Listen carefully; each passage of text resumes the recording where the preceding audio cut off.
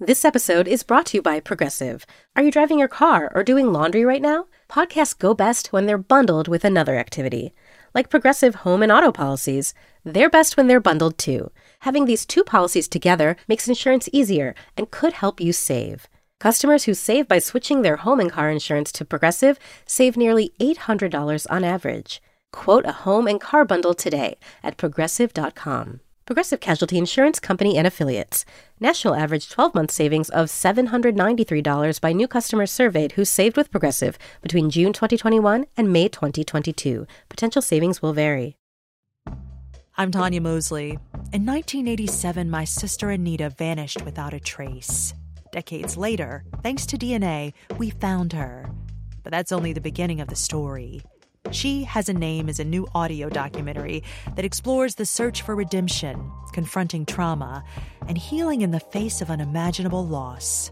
Subscribe now to Truth Be Told presents She Has a Name, where every revelation brings us closer to the truth.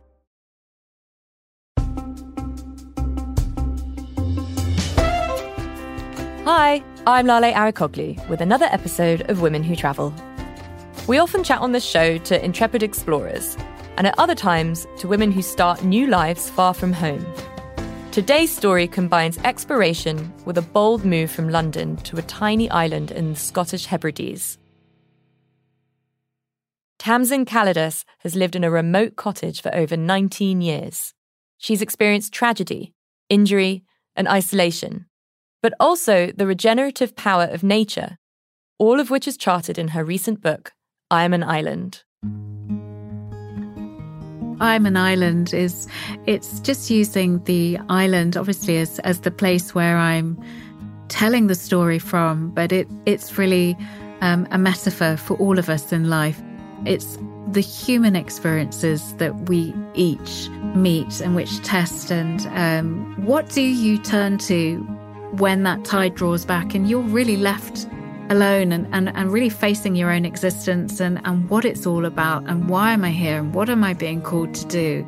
Knowing that that tide will return, that everything in life is circular, but asking in that moment of profound challenge, who and what am I going to fall back on when everything that I would normally rely on or depend on, even the most basic structures, have all been pulled away? May you find the sun in a galaxy long. May your dreams be realized and your fears proved wrong. May you rest your weary head when the day's work's done. And I couldn't wish more for you. The island is off the northwest coast of Scotland. It's 15 miles long, sparsely populated, and it only got electricity in the 1970s. There's a lovely map at the front of the book which shows the contours of the great panoramic of mountains that surrounds the island, and which makes it quite so visually spectacular and with such a diverse abundance of wildlife. So it is a small island that's set in the sea with mountains in view right the way around, with far-reaching views to the outer island. So we're up in the west-northwest, and the Great Glen is visible. That's like a very ancient volcanic kind of fissure. And so the island itself is an anomaly in its own landscape. It's this incredible limestone little outspur in quite barren ground around. And that also makes for great contrast. So I love that as well, because it doesn't actually fit in with its own landscape around, almost like a life that has had to transmute and adapt to being there. May you relate to the world through the eyes of a child. May you leave your yesterdays to the passing miles. And may you find your horizon when the sea turns wild. And I couldn't wish more for you. When we spoke, it was mid-September, just as the seasons were beginning to turn.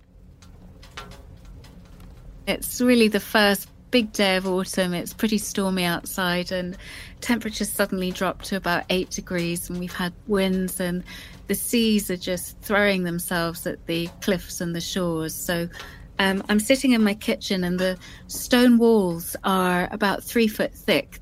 This time of year, you generally kind of put on a soup to heat up overnight, and then you just keep that in the slow cook for the day, and always have a kettle on the stove, just warm, so you can just put that on the fast boil if you need it.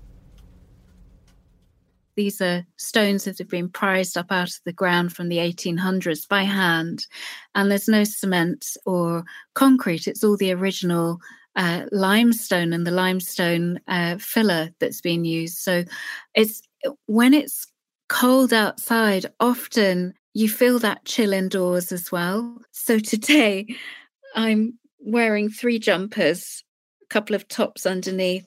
I've got my work boots on actually still, and my thick socks, and I've got one of those snoods around my neck. So we've not yet hit autumn proper. I've got lovely thick oak boards on the floor, and in years past when I've been lambing and still helping others with their lambing and raising up newborns that need extra help, often it's drying fleece, and if I'm working with wools over the winter and carding and getting things ready for spinning, then you've got that lovely rich scent of lanolin on your hands, and vegetables from the summer hanging up to dry, perhaps onions off the beams, and so it's quite a composite, dense, rich mixture of the land, I suppose, inside. A move can sometimes be as much about what prompted the departure as the choice of destination. Why do we choose to leave? And what's the vision of the new life that a change will bring?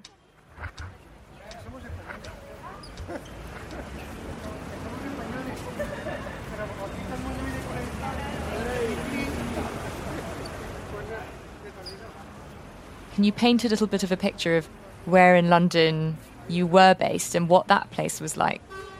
So London was fantastic, and I adored being there. I was very fortunate. I ended up in Notting Hill Gate, and it was before the film came out, so it was a very different environment, I guess, to how it is now. It was very undiscovered, and there was a real buzz going on. It was the time of Britpop, and, we were all so young and just hitting London and finding our niche and just loving life and living life out loud.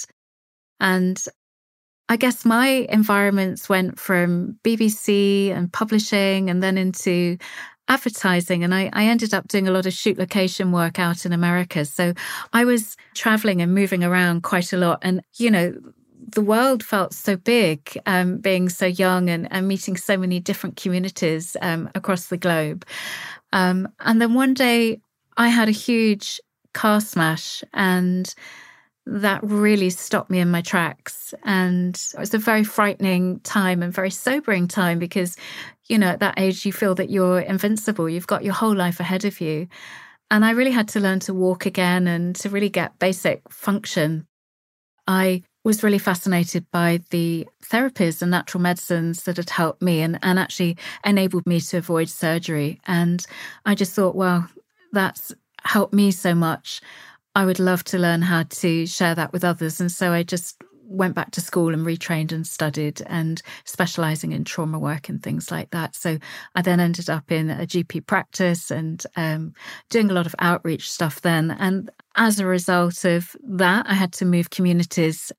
By this stage, I'd met somebody that then became my husband. And we were living in a community that we didn't really know. We decided to settle there. It was somewhere where we thought we'd be having family. And then suddenly that community changed overnight. At different times in London, communities kind of change and social political things happen, and the whole atmosphere can just suddenly shift. And we were right on the edge of a fresh gang turf, and our place just became a kind of hit place, if you like. It suddenly became not safe to walk out, even in the daytime. It certainly wasn't safe to walk out at night. Neighbours were getting knocked down. Our place was smashed into, firecrackers and all sorts of things put in through the front door. I mean, it got really extreme. So you and your partner at the time, you decided that you were going to leave? We just decided that, now is the time, and to really find somewhere where we could bring our life and our work much more closely together and live much more closely to the land and actually be in an environment that would nourish and nurture us and have nature as its focus. We looked all over the place. We looked overseas, we looked in Europe, but my childhood, a lot of that was spent up in Scotland, really in remote places. And my husband was Scottish. So the two kind of threads came together. So we thought, let's go and look. And so one day we just got in the car really early in the morning and just drove all the way up and ended up in Oban. Oban is the gateway to an archipelago of Hebridean islands. It's a coastline town, popular with tourists, and home to a ferry hub, with routes spanning out to islands close to the mainland and to those like Tamsin's that are more remote.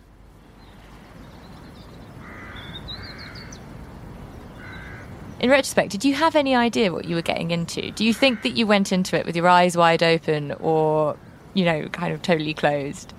I guess most people, in their early 30s, there's so much hope and there's so much optimism. And with that, there's this beautiful blend of naivety and just thinking, wherever we go, it's going to be okay.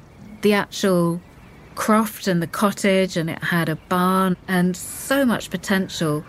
You couldn't have at that stage, even have bought a tiny single bed studio for close to what we were putting down as our outlay, partly because it was in such poor condition. But, it was 22 acres of just beautiful, albeit unloved land, but there was so much potential there. So really, once we got to the island and found that place, that decision was made pretty fast.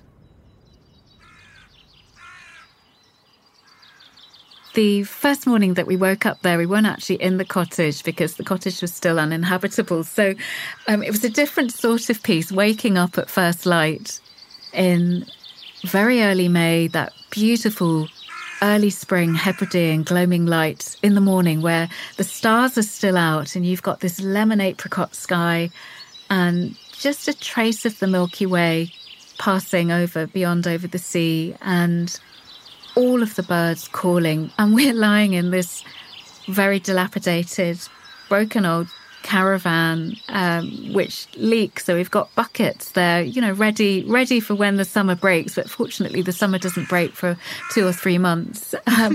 And looking out of these, steamed up windows, the condensation, and just seeing the cottage there in this field and just thinking, wow, we're here. This is our life.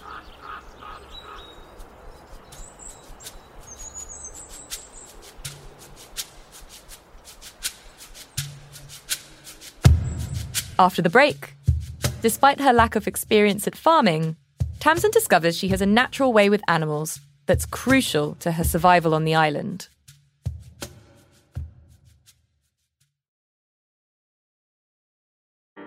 We've all been there before. You're planning a dinner party or having family over or even just cooking for yourself when all of a sudden it starts to feel overwhelming. I live in a very small one-bedroom apartment with a very small kitchen. I can't figure out what to serve besides water soup at this point. I'm Chris Morocco, food director of Bon Appetit and Epicurious, and this is Dinner SOS, a new podcast from Bon Appetit. Maybe it's a last-minute party with no menu inspiration, a kitchen with no space, a toddler who will only eat buttered pasta. Name your dinner emergency, we're here to help. Here's how the show works. On each episode, we'll take a call from a home cook facing a real dinner emergency. Then, I'll work with one of our editors or someone from our amazing test kitchen to try and solve it. Because cooking for the people you love should inspire joy, without a side of stress. Make sure you're following Dinner SOS wherever you're listening now. Apple Card is the perfect cashback rewards credit card. You earn up to 3% daily cash on every purchase, every day. That's 3% on your favorite products at Apple, 2% on all other Apple Card with Apple Pay purchases, and 1% on anything you buy with your titanium, Apple Card, or virtual card number. Visit apple.co/card calculator to see how much you can earn. Apple Card issued by Goldman Sachs Bank USA, Salt Lake City branch. Subject to credit approval. Terms apply. Have you ever owned something that inspired you to level up? For me, it's my hiking boots, which have gotten me over some pretty tough terrain. And I'm not talking about my morning commute on the New York City subway. They've pushed me to go to far-off places like trekking in the remote mountains in Patagonia, wildlife spotting amid the thick rainforest of the Amazon, and climbing through canyons in the Utah desert. When we own exceptional things, they inspire us to do exceptional things. The all-new Lexus GX has an exceptional capability that will have you seeing possibilities you never knew existed. There's an available panorama glass roof, 33-inch all-terrain tyres, and multi-terrain select driving modes. Its advanced technology and luxurious interior means that wherever you go, you'll never go without. Live up to the all-new Lexus GX. Luxury beyond limits. Experience amazing at your Lexus dealer. Clearly there was no coming back, and it sounds just extraordinary. And you moved into something called a croft. I'm familiar with that word, but I think for a lot of listeners that might seem totally foreign. What's a croft? So a croft originally was a very small strip piece of grazing where, when the islands were much more densely populated, it enabled families to have their own means of growing their own food and also keeping very basic livestock. But right at the beginning, never having kept livestock before, it was a prerequisite, mandatory to having a croft. And you don't just take it, you have to actually apply for it and to be approved to take it by what was called the Crofting Commission, which is a very old system that vets your application and sees if you are going to be stayers, what you've got to contribute and what you've got to offer, and why that particular piece of ground should go to you. So we were very fortunate.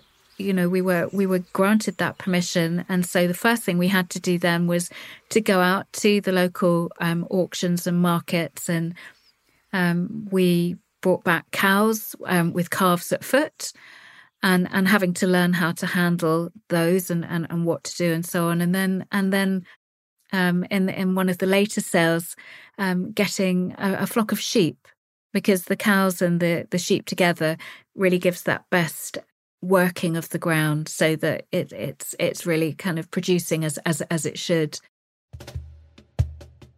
In 2011, Tamsin's marriage fell apart, and a series of injuries made working the farm almost impossible. Just as things are being built in nature, actually within the human relationships, things are starting to fray and break down. Sadly, we get to a point where it really gets to a point of no return. The whole situation implodes and explodes, and it's pretty dramatic. I'm suddenly listening to the exhaust of my ex's Land Rover just driving away, and I'm lying on the floor. And I won't go into how or why, because there are different reasons as to why this happened. But I have 2 broken hands, and I'm, suddenly on my own and thinking, how on earth am I going to run this place by myself? Also, because it's very, very rare that a woman would stay behind. It's a very male, very patriarchal farming world. Your decision to continue on alone wasn't necessarily sort of received warmly, or I guess was treated with curiosity or confusion, which must have added a whole other layer to the difficulty of that time. I'm really interested to know, though, that the one thing that remains consistent in this is nature and your natural surroundings and the wildness of where you are. How did bonding with nature during this time strengthen you? And what did nature teach you about how to cope? I was so grateful to have the land around me and also the animals that were needing my care because, they didn't have anyone else to look after them. And when we go into that act of giving to others, it's amazing what kind of strength that yields back. And I think that's really what the nature taught me was when you give, you receive. It's just so simple. And often, beautiful realization that every problem holds its own solution. She relied on her Highland mare Foley and sheepdog Maud to help her, but it became harder and harder to make ends meet. A turning point came after a series of power cuts. The meat had gone off in the freezer and just a whole series of circumstances meant that there just was not the means for food. And so I had to turn to the land. And one of the first things I noticed was how the sheep were being quite selective in what they were eating, even in a, square foot. And I started to identify the different plants that were there. And then from there, realized that actually it's not just grass. There is just incredible nutrition that's there, even in this very small square foot. Here's a moment from I Am an Island, where Tamsin describes turning to the land and foraging in order to eat. Some worries keep you awake at night. Hunger is one. One day, standing in the garden, I hear my stomach churning and cramping with hunger. I reach out and snap off a small handful of greenery. I find myself wondering how it would taste. Here, I offer one to my dog, who's watching me closely. She sniffs it, licks it inquisitively, and then turns away as if affronted, the look in her eye one of disgust. Oh, come on, I tell her. It's not that bad. And then I look over my shoulder quickly and back the other way, because it feels somehow savage, standing in my garden, cramming raw leaves into my mouth. It takes a surprisingly long time to eat a leaf picked fresh off a tree. The thick sycamore leaf is the toughest. The beech is soft, ruckled with tiny hairs like a downy skin, whilst the hawthorn is as coarse, textured and dense as the silver birch is thin and slippery cool. Tasting those first few mouthfuls feels strange, like an illicit secret in my mouth. But it's more than that. It is a relief. I'm ravenous, desperate for food. Back in my kitchen, I crush hawthorn leaf with a stone pestle. It tastes nutty, sharp, tangy when it's pulped into a pesto with freshly picked ground cobnuts from my hazel trees. Some days I forage for nettle, chicory, or the young shooting tips of birch, beech, or oak that can be eaten raw like salad leaves. Out of season, when berries are scarce, wild raspberry leaf is high in nutrients, rich in natural iron, manganese and calcium. In the autumn, I go to the woods and short-cropped hills for chickweed and puffball. Each day, I give thanks for what I have to eat. I make my own rituals, filling the emptiness with meaning that seems to offer renewed hope. It is strange to feel stronger, for my skin to toughen and hands roughen, as I learn not just how to live, but how to survive. Wild foraging teaches you so much more than simply what you can and cannot eat. It teaches gratitude, resilience. May you walk the earth like you're 10 feet tall. May the birds unite beneath you if you should fall. And may you love like you've never known loss at all. And I couldn't wish more for you. It's different to, I suppose, how I would wild forage now, which is as a supplement to and something that I love to do and enjoy doing and, is important and really part of the fabric of life here. Thank goodness for that over the last few years of the pandemic as well.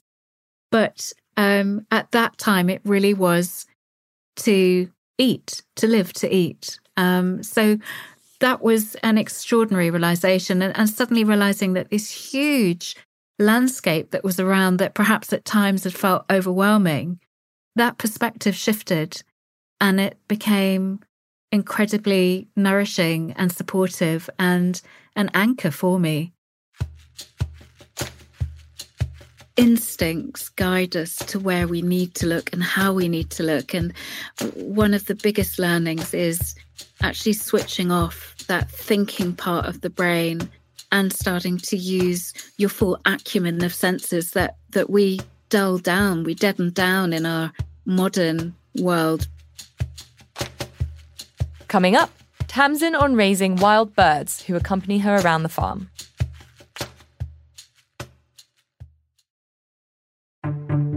Join me, Esther Perel, every Monday in my office on Where Should We Begin? I'm talking to couples and individuals about love and work, about turning conflict into connection. More than ever, our relationships define the quality of our lives.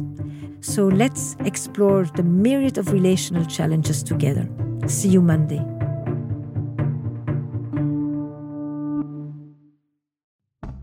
I'm Tanya Mosley. In 1987, my sister Anita vanished without a trace. Decades later, thanks to DNA, we found her. But that's only the beginning of the story. She Has a Name is a new audio documentary that explores the search for redemption, confronting trauma, and healing in the face of unimaginable loss. Subscribe now to Truth Be Told presents She Has a Name, where every revelation brings us closer to the truth.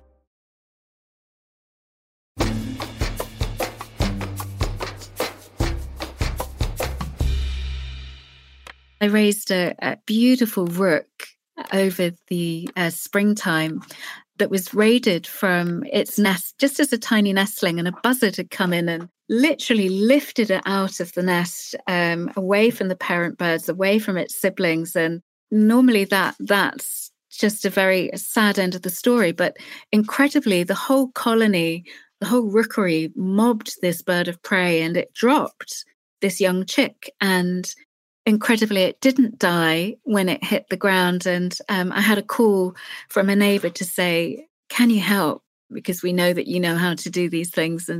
And so that youngster has been living with me inside the house since March, and just recently has just started that proper process of rewilding and joining the bigger rookery out in the trees.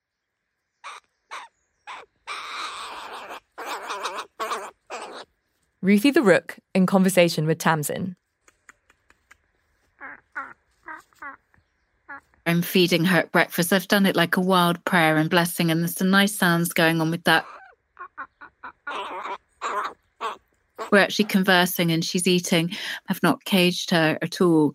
And that's been the most beautiful thing. And so I call her and she calls me back. The same with the other little birds, and you get to know their voices distinctively, because just like us, every single bird has its own unique voice, and you start to be able to recognize that amongst all the bird song that you hear. I raise wild birds every year, but each year each one is different, and very, very intensive, particularly at the beginning when you're giving 10-minute feeds. But yeah, that's just been a really beautiful experience. But it's meant that I haven't been over to Oban in a long time. So, I'm feeling very happy and very homebound at the moment. And you realise that right here we've got everything that we need. God, that sounds magical. What a scene of the birds, and also like incredibly intense. Yeah, and they give, over the years, they show you such tenderness and how complex their social interactions are that they share with us as well. A starling that I used to have would fall asleep in the nook of my neck, and every night before she slept, she'd trace my cheek with her beak. They are very responsive, beautiful, intuitive, compassionate, and wildly intelligent creatures. We have so much to learn. You can follow along with Tamsin's upcoming winter on the farm on Instagram. You've got Christmas and you're walking out to the church service, which is in this very old 11th or 12th century church. And the bell is rung It's still there in the bell tower, and it's rung when everybody's standing inside and everybody's just there with a candlelit lantern. I mean, you talk about it and clearly you love that island and the life you chose really deeply. There's a point in all of our lives where, life can meet you unexpectedly or perhaps with a force of motion that you're not quite ready for. But, it's always teaching you something very, very precious, I think. Those times of difficulty are really there as beautiful situations of growth. And it's only when we dare to put down roots and to start to sow into that bare ground that really you're really planting hope for your future. And that might not come immediately, but it's so important to do the sowing, to do the blessing in the times of those hard times of challenge and difficulty, because the very act of doing that gives back so much. And what I'm suggesting is that we are all islands until we meet that point of really tapping into that greater source of presence. And it's only when we start to really yield to that and to really surrender to that greater power and not trying to work everything out in our own will and in our own timing, you realize that everything is there with a much greater patterning and that everything is happening for you and you are exactly where you need to be at exactly the right time. That is so lovely. And I'm going to be taking that away with me and thinking about it for some time.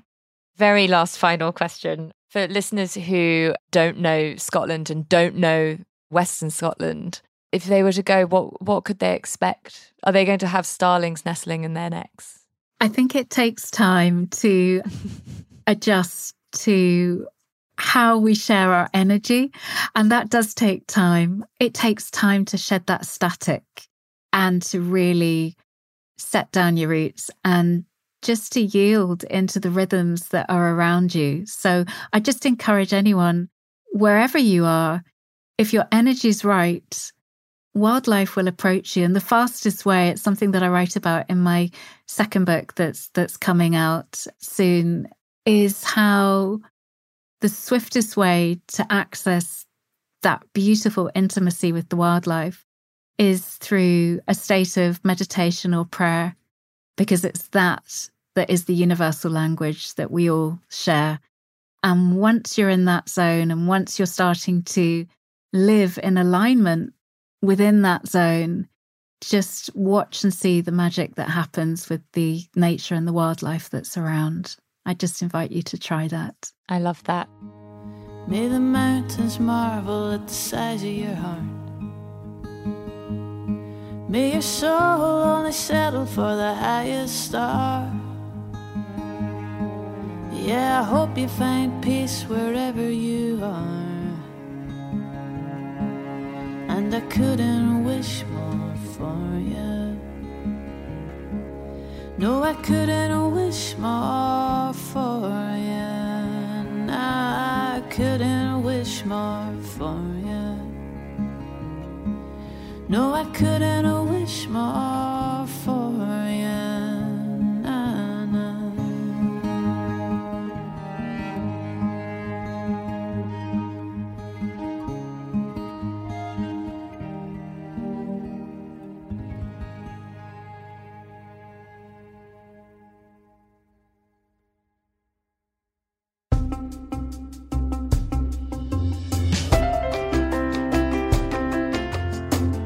Thank you to Roseanne Reid for her song, Couldn't Wish More for You. Next week, we're revisiting one of our favourite episodes. Ava Chin, author of Mott Street, takes us on a journey through New York's Chinatown to discover generations of family history. I'm Lale Arikoglu, and you can find me on Instagram at Lale Hannah. Our engineers are Jake Loomis and Gabe Kuroga. The show's mixed by Amar Lal. Duke Kampfner from Corporation for Independent Media is our producer. See you next week.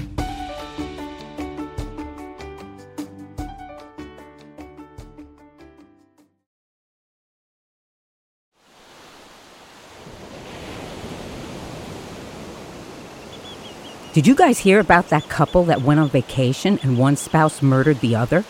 In fact, the entire vacation was planned just so that they could make the murder look like an accident. Ah, so like a slaycation. Oh boy, sounds like a fun new true crime podcast to me. On every episode of Slaycation, we'll examine true cases of people who were killed while on vacation. Was it murder? Or just a horrible accident? That's up to you and the law to decide. But either way, if you leave for your vacation in the plane and come home under the plane, you've definitely gone on a slaycation. Join us every week for a fascinating new episode. 911, what's your emergency? But make sure to pack your body bags, because getting away can be murder. This is Slaycation.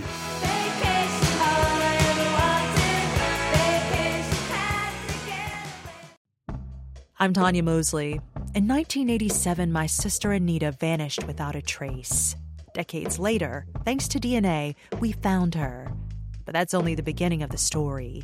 She Has a Name is a new audio documentary that explores the search for redemption, confronting trauma, and healing in the face of unimaginable loss. Subscribe now to Truth Be Told presents She Has a Name, where every revelation brings us closer to the truth.